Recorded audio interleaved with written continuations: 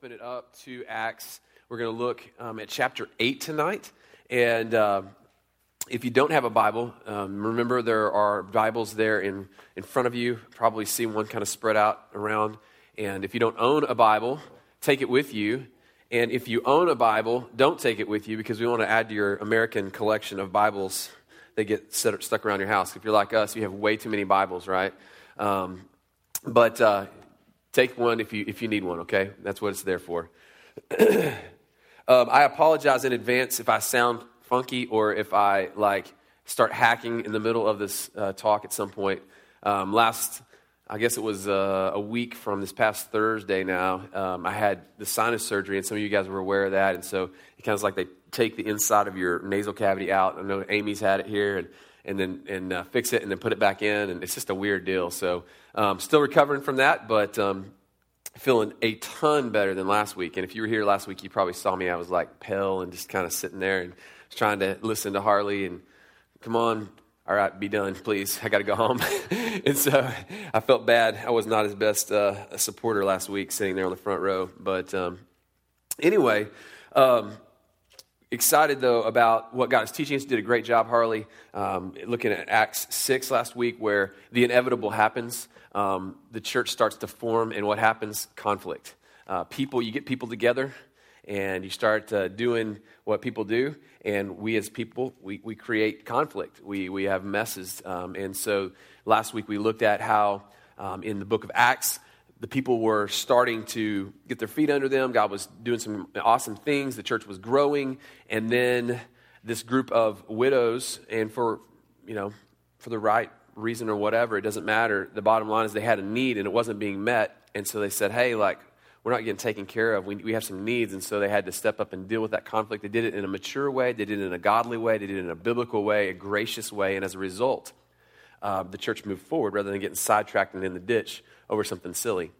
And so could go on and on about that. And if you're reading along with us, which, by the way, again, if you're new, you notice on the right side of your guide, there's a reading plan. I encourage you to read because we're not teaching every passage that we're reading through. And so you'll miss some of the cool stories that are in the book of Acts. It's a great book. It's a narrative. And so you're just reading the stories of what Luke is writing and describing in the early church. And so this week, I was really challenged by reading through Acts 7, which is a story of Stephen, who was one of those men appointed to meet the needs. He was a man full of the Holy Spirit. He was a man who had a great reputation, and it says he was wise. But he also was a gifted communicator. And so he stands up and he starts communicating the gospel, and they're like, hey, you need to stop talking about that. And he just proclaims this message. It's amazing. If you read it, he goes through the Old Testament. He gives them the entire history. I mean, he's talking to people who understand all of the scripture and Old Testament, but he gives them a history lesson, which I think they're sitting there going well, you're telling us about the Old Testament? Come on, bro. And so he goes through the Old Testament, walks them through, and talks about how that they've rejected God's message over and over and over, ultimately how they rejected the Holy Spirit. And they decide on the spot, dude, we're done listening to you, and they stone him. And they kill him, and just a sad deal. He's the first Christian martyr that we find. And at that point, we pick up in chapter 8, and it says this, verse 1 of chapter 8. It's a terrible way to start a chapter, but this is what it says. Saul agreed with putting him to death. All right, chapter 8, verse 1. That's it. Saul agreed with putting him to death. And so for those of you maybe that are new to the Bible, Saul is the later Apostle Paul. His name is changed, and he ends up writing over half the New Testament. Pretty incredible transformation to go from the one who agrees, because in the story we just saw about Stephen being stoned, the coats of those who stoned Stephen are being laid at the feet of Saul, this persecutor, who was a leader amongst the religious people, and which indicates that he was probably the leader of the group that was persecuting Stephen and stoning him on the spot. And so Luke brings Saul up because later we're going to find in just a chapter, we're going to find Saul's story of his own conversion and how he went from persecutor to follower of Jesus, okay? And so it's a pretty phenomenal transformation that happens because here he is basically as a murderer or condoning this murder. But it goes on to say in chapter 8, let me just read this to us. It says, Saul agreed with putting him to death. On that day, a severe persecution broke out against the church in Jerusalem, and all except the apostles were scattered. Now note that word scattered, okay? We're going to come back to that. Throughout the land of Judea and Samaria, devout men buried Stephen and mourned deeply over him. Saul, however, was ravaging the church. And that word ravaging there, literally in the Greek language, is a word that is used for like a hog that is just rooting up a field and just destroying it. So like we live in Texas, and we know we have these nasty feral hogs around here. Maybe you've seen them, maybe you don't. I know I'm kind of an undercover redneck, and so I've actually hunted these things before. And so they're terrible, man. And farmers hate them because they just destroy stuff. I mean, I've seen where they just have gone through a crop and destroyed a whole crop, and they just run through the fences, and it's a mess. And Paul and I are going to go take care of some of them at some point in the future. So we gotta make sure and get that trip planned. But here's the deal, like he's describing Paul as a persecutor as if he's like this just hog that's just going wild. You ever heard that hog wild term before? Again, if you're like me and you grew up in the country, probably so. Matt here knows what I'm talking about. We connect, brother. And so this hog kind of imagery, he's just ravaging the church. And it goes on to say that he would enter house after house, drag off men and women and put them in prison.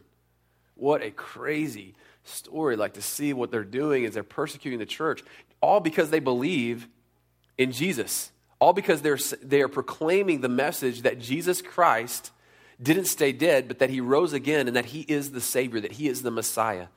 They are dragging them out of their houses and throwing them in jail. This week I try to keep up with what's going on in China and East Asia because I've spent some time going to China and had the opportunity to work with some leaders over there in the house church movement and working on college campuses. And when I was reading this article this week that was saying that this persecution, kind of something similar to what we're seeing here, is actually on the rise in China. They just installed a new leadership there, and when I was there, they were kind of going through that process, and there was a lot of questions about whether they were going to be hard on the church or they were going to help the church.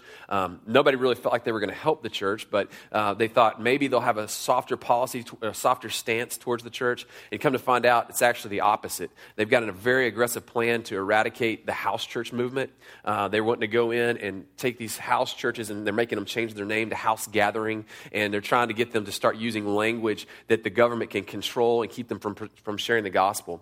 And so I know, again, my brothers and sisters in China, I'm praying for them because I saw that statistically, percentage-wise, the amount of believers that are being persecuted is on the rise, and we need to pray for them. We need to pray for them. Whether you believe in Jesus and whether you believe in the Bible or not, like it's wrong that a government is oppressing a group of people for what they believe, right? And they're not doing anything to overthrow the government. They're not doing anything to hurt anyone. They're just teaching the message of Jesus. But that's the kind of polarity that comes when we teach the gospel to a group of people who want to stay in control. It just drives people to get concerned about their grip on their leadership. And so it's a wild experience that we see going on in China. And it just reminds me of what's going on here in this passage. It's not a new thing, right? They were standing up for the sake of the gospel, and they're being ravaged by these leaders. But notice this. It goes on in verse 4. So those who were scattered went on their way. There's that word scattered again. They went on their way preaching the message of good news. Philip went down to a city in Samaria and proclaimed the Messiah to them. The crowds paid attention with one mind to what Philip said as they heard and saw the signs that he was performing. For unclean spirits crying out with a loud voice, and this is a little freaky, okay, let's be honest. This is a little bit weird, something I haven't really seen. Okay, for unclean spirits crying out with a loud voice came out of many who were possessed, meaning that they had demonic spirits in them, and they were coming out of them. And many who were paralyzed and lame were healed. This is not the first time we've seen healing going on, signs and wonders in the book of Acts. But here they are, these signs and wonders, that there's people being healed from being paralyzed or being lame. And then I love this verse. If you have your Bible, underline this verse, okay? It's okay to write in your Bible. It's even okay to write in the Bibles that you can use out there, all right? God won't smite you, all right? But just underline this verse. It says this in verse 8. So there was great joy in that city. Listen, that description of what God was doing there, that the gospel was transforming lives, and that God literally brought great joy to the city because of the witness of the saints, the witness of the believers that were there, specifically Philip, who goes and proclaims the message of the gospel to this group of people. I love that phrase because that's what I'm praying for Austin, Texas. That's what I'm praying for my neighborhood. That's what I'm praying for my street, is that great joy would come because they experienced the grace and the love and the power of a God who has saved us and has rescued us and who has redeemed us and restored us and is restoring us and will ultimately restore all things. And so I want that badly. Anybody else in that camp? Anybody else there with me? And so I see that. I'm like, what a great description.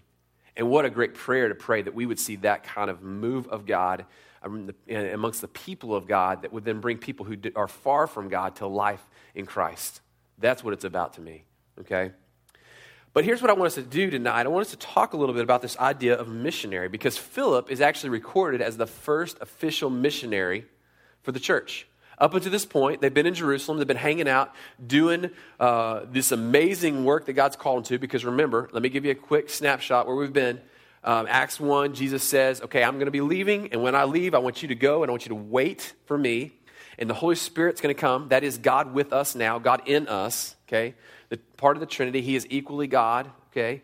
In the form of the Holy Spirit. He's going to come. He's going to empower you to be what?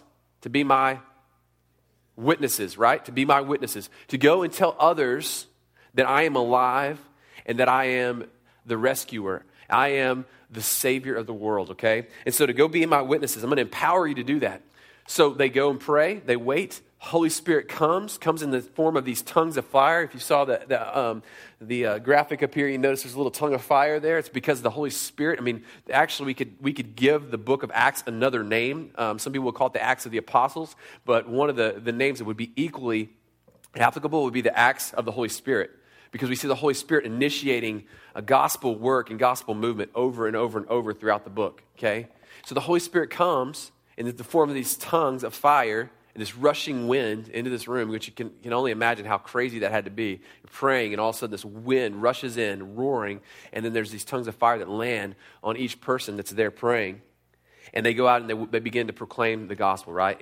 And they speak in languages that they couldn't have spoken without the power of God, without the ability that God gives them supernaturally to communicate this gospel message. And so here they are, they're doing this, and then first we see 3,000, then we see 5,000, so that's at least 8,000 people come to faith, and we know that there's others that are coming to faith, but then the leadership, the religious leaders that are the Jewish leaders, they're not excited about this. They start to kind of get upset and frustrated, and they come down on them. They try to imprison them, but they just kind of slap their hands and say, don't do this.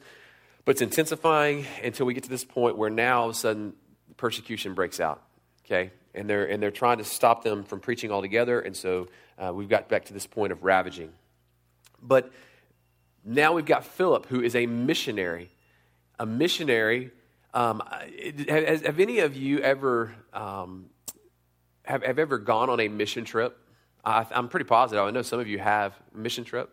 Okay. Have any of you ever lived overseas or gone somewhere to another place as a missionary for a long time? Like when you think about that word missionary, anybody experienced that, done that? Okay. We'll count Harley. We'll say he's a missionary to the U.S., right? Since he's been here but how long can he be there before you're like no longer? Okay, anyway. But yeah, we know this idea of missionary. When I was growing up, I mean, again, just being honest about my roots, I grew up around church, and I remember going to these little camps when I was a kid, and they would bring these missionaries in from like Tanzania and different countries around the world, and like just let me be honest, they were kind of just dorky. Like they were just these dorky dudes that would get up and like show these slideshows and talk about the foods they ate and all these different things. And so that's the way I always viewed the word missionary, thought of the word missionary. But let me give us a definition, a working definition for the word missionary as the Bible, I think, defines it and gives us insight into. If you're following along in the notes, a person sent by God to tell others about him. This is a really basic, elementary definition that really encompasses what we see a missionary is someone who is sent And that's the real emphasis here, is that they're sent. By who? By God. By God to do what? To tell others about him. Okay? Just a baseline definition. So Philip here is one of the first missionaries recorded in the text, and he is going to tell others about who God is and what he's done. He's going to be that witness that Acts 1:8 calls us to be, right?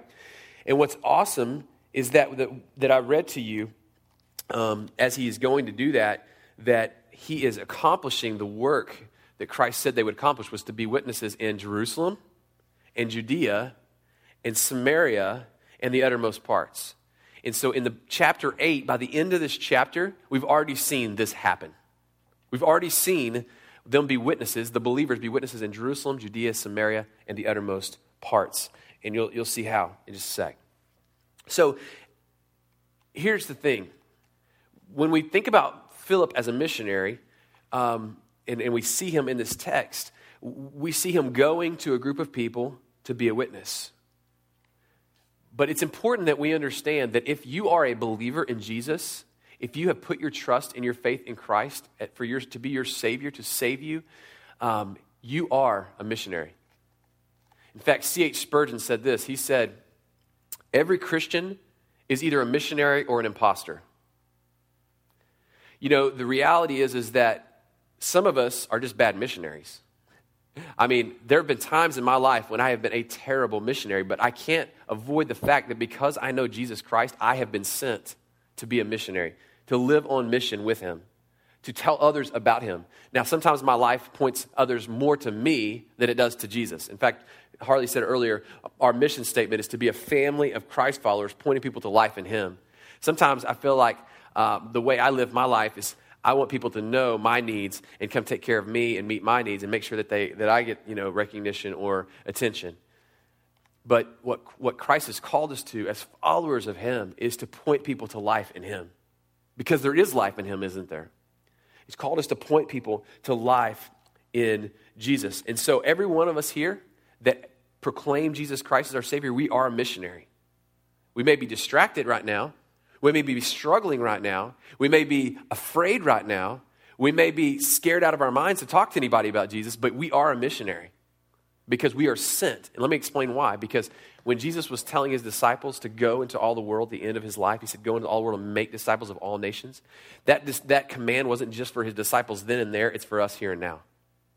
And when in John 21, Jesus said, just as the Father has sent me, now I send you. That wasn't just for then and there, it's for here and now. That we are sent ones to go and to tell others about who Christ is and what he has done. So as a missionary, there's three things I want us to see tonight from this passage. We're going to move through them quickly, but hang with me. We're going to move through these quickly that we see from this particular passage about Philip as the first missionary, okay? First, this is this. As a missionary, our mission requires sacrifice. As a missionary, our mission requires sacrifice.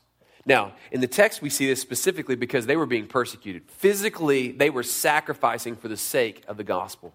They were physically putting themselves in harm's way for the sake of the gospel. Now, I love the language that's there, even though it's hard to read about our brothers and sisters in Christ being persecuted. It says that as they were persecuted, what happened?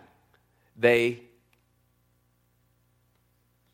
emphasize this word twice. They scattered. That's right, they scattered. You see, sometimes hardships are the best way to get the gospel to spread. I've said this to you a couple times, but I think that one of the reasons why the gospel is spreading at such a rapid rate in countries where they're not as comfortable as we are in the U.S. is because, they're not as tied to their stuff, they're not as tied to their things, and that pressure, even governments that come and try to oppress and keep them from believing the gospel or believing and practicing their faith, actually, it's like, have you ever seen what happens when you try to put a grease fire out with water? Okay, so kids in the room, and for that matter, adults in the room, if you ever have a grease fire in your house, do not pour water on it, right? Because what happens? It spreads. I mean, it spreads. It just goes crazy. In fact, I know a man, he was a bus driver for us, and his wife, she had a grease fire in their house while they were gone. He was with us, and she threw water on the fire, and it went all over their kitchen and burned most of their house down. Terrible situation, right? I see that image in my brain when I see when people try to keep the gospel from spreading. We see this in the book of Acts. They tried to keep the gospel suppressed. They tried to shut it down. They tried to kill off all of the leaders and anyone who said that they believed in Jesus. And guess what happens? It got bigger. It grew. It spread. Now that is only by the power and the grace of God through His Holy Spirit. But what's amazing is that you cannot stop God. You cannot stop His movement. In fact, we're here today because these men and these women were faithful to continue to proclaim the gospel even under persecution. And if that's not an apologetic for believing in who Jesus is and following Jesus, I don't know what is. I mean, let's think about this. Would you die for something you didn't believe in? Would you put your life on the line? Would you say, I am willing to be burned at the stake? I'm willing to be nailed to a cross, as some of the disciples were? Would you be willing to die, to give up your very life for something that you didn't think was true? And yet all these early followers who had been with Jesus, both pre-death on the cross and post-resurrection from the grave, they believed so much so that they were willing to put their lives on the line for it. That to me is an indicator that we can have trust and confidence, right? In the gospel, in the message of the Bible. And so if you struggle to believe that, or if you've doubted the Bible before, I mean, to me, that's just one indicator. And we get to see today the fruit, again, of these people who resisted the temptation to quit, to stop preaching, stop proclaiming the message, but they just pressed in, they pressed on because they said it was worth it. And they knew this message was true. They knew who Christ was real. So the mission requires sacrifice. Now, I don't want to be a broken record, but I know that coming to South Austin to start Redemption City Church, that some families had to sacrifice. They had to sacrifice financially. They had to sacrifice relationally. They had to sacrifice even physically because it's tiring to move. Anybody else hate moving? I hate moving. My wife was volunteering us to go help her sister move. This weekend, they'd come down. I'm like, what are you saying? I was like, don't say that. I hate moving, Although I will say I can move other people's stuff. I'm okay with that. But I'm pretty positive that when you wake up in hell, I mean, if you wake up or go to sleep, I don't really know. But anyway, when you wake up in hell, you're going to wake up to a moving truck, okay? I'm pretty positive because moving is just, it's a terrible thing. But listen, sacrifices are normative Christian behavior when you believe that Christ has given the ultimate sacrifice. Let me say that again. Sacrificing is normative behavior. That means it shouldn't be the exception to the rule. It should be normal because we understand that this life is temporary, that our comfort is fleeting, that our glory and accolades and anything that we have, our money that we can make, no matter how big our house gets, no matter how much stuff we accumulate, it's not going to last, is it? But our relationship with Christ lasts forever. In fact, I tell my kids all the time, and I hope that it gets ingrained into them over and over and over, especially fighting against the cultural values and views. I remind them all the time that there's only two things that are going to last according to Scripture that are here in this earth now. God's Word and God's people. It's the only two things the Bible teaches us that will last. God's Word and God's people. Okay? Everything else is going to be gone, isn't it? So I say that because the sacrifices that we may feel, the burn that we may feel, and we may sacrifice reputation. I think some of my neighbors, they look at me and they think we're weird. I think they think we're crazy sometimes. I think they're like, what in the world is wrong with that dude? First off, they think we're crazy because we have 5 kids, but that's a whole other ballgame, right? But then they look at us and they're like, why is it? Why are they here? Why did they move here? They moved here to do what? Who does that? But that should be normative. I'm not undermining or trying to minimize those who moved. I mean, Harley and Liz making the move from Houston, uprooting their lives there to come and join us in the work we're doing here. I praise God every day for that. But I know that when we understand the power of the cross and the lostness of the world around us, that people who do not know Christ are going to spend eternity separated from Him, it drives us to say, like, whatever it takes, God, we'll do it. And that's what you see here is that Philip, who's proclaiming the gospel here and has great success, later Philip was martyred. All these disciples who are proclaiming the gospel message, and they speak it out, later they were martyred. So the mission requires sacrifice. But not only does the mission require sacrifice, the message that we get to proclaim, the message as a missionary is good news. It's good news. Now notice how many times through this chapter, we haven't read the whole chapter yet. Honestly, it would take us a while, and this week, hopefully you'll follow us with us in the reading plan, because you get to read this whole chapter and think about it and marinate on it and just process more of what's there. But notice this is what it says. In verse 4, first off, so those who were scattered went on their way preaching the message of the good news. You heard that phrase before? It's where we get the word gospel.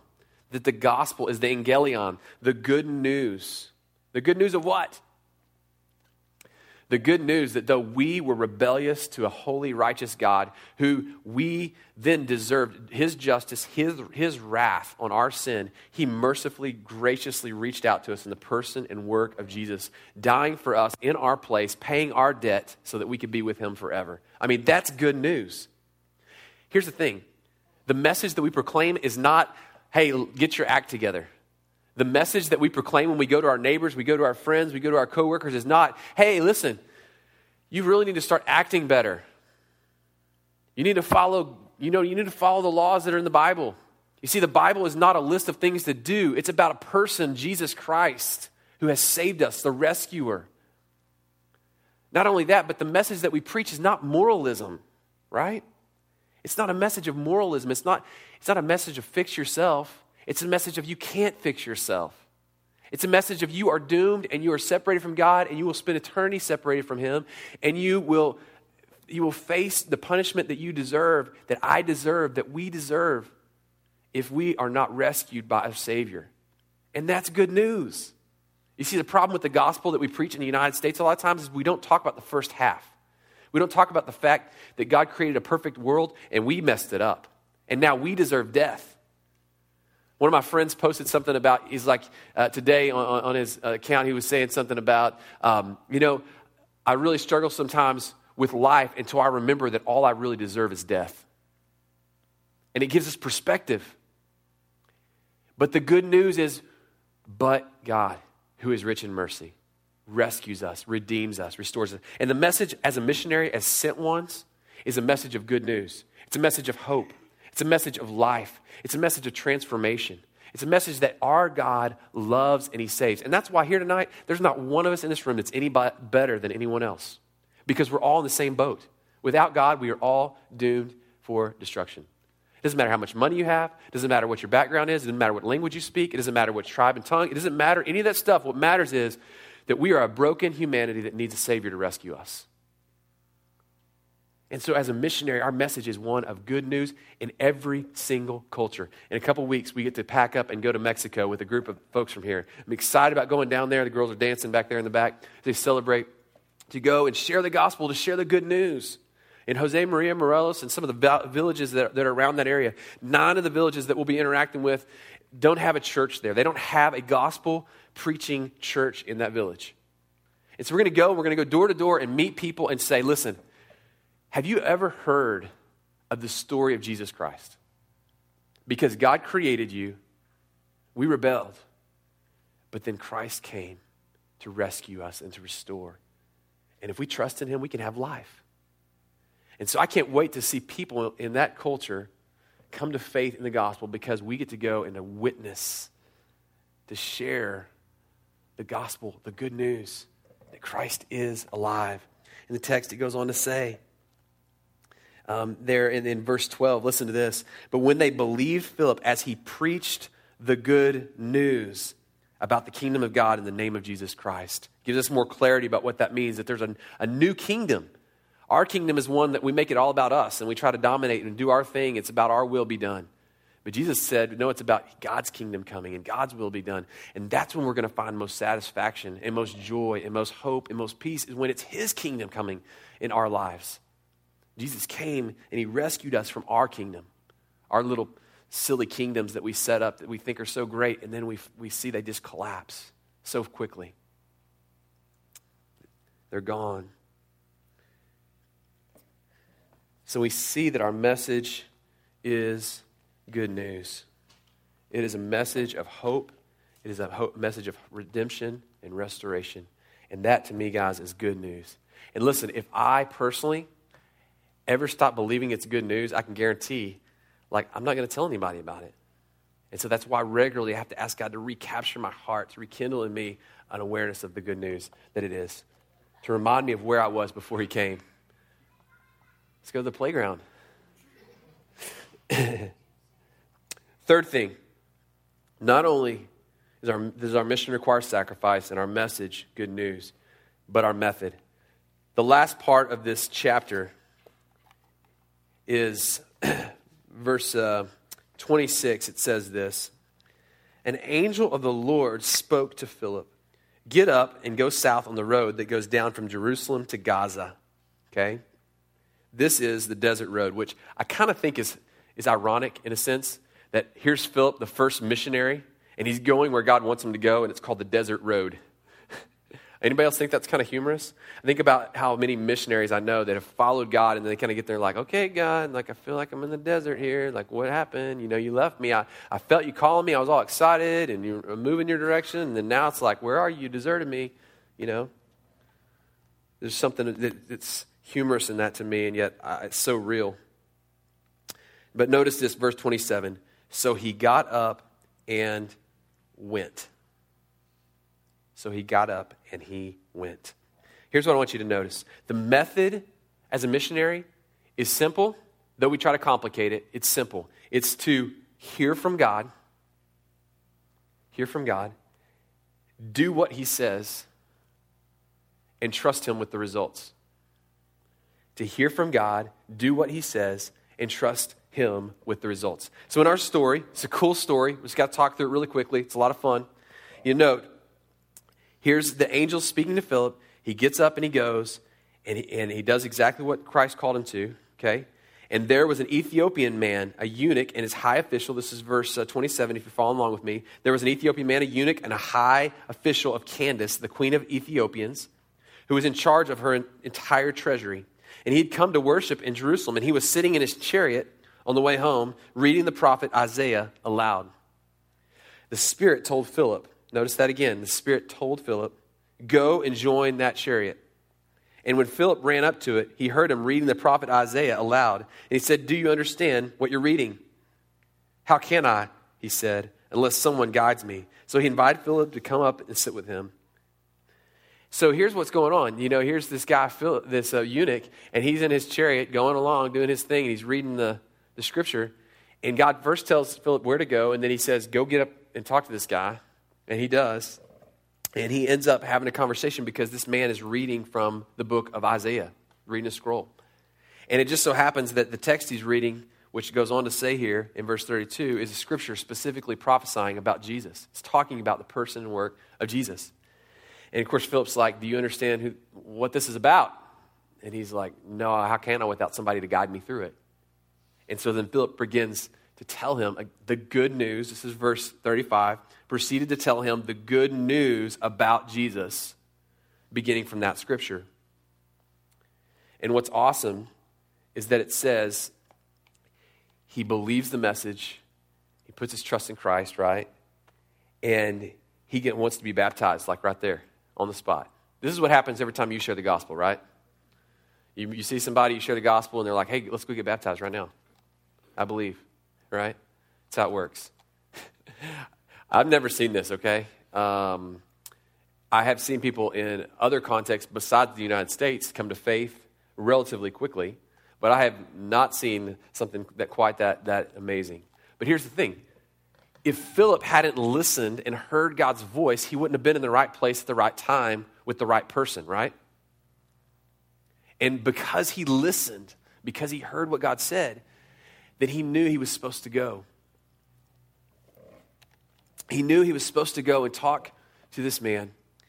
And because he was obedient and he didn't freak out and worry about what this guy was going to think about him, he didn't freak out and say, okay, God, what if he rejects me? What if he doesn't like me? What if he kicks me out of his chariot and runs over me? He didn't say any of that. He just said, okay, God, I'll go talk to him. He does, and Philip gets to see one of the coolest stories of transformation, like on the spot, life change. The guy receives Jesus, puts his faith in him, and then wants to be baptized. And he gets to go down to the river and baptize him right there. Now listen, I'm not telling you that if you listen to God every time you're going to see people come to faith like that.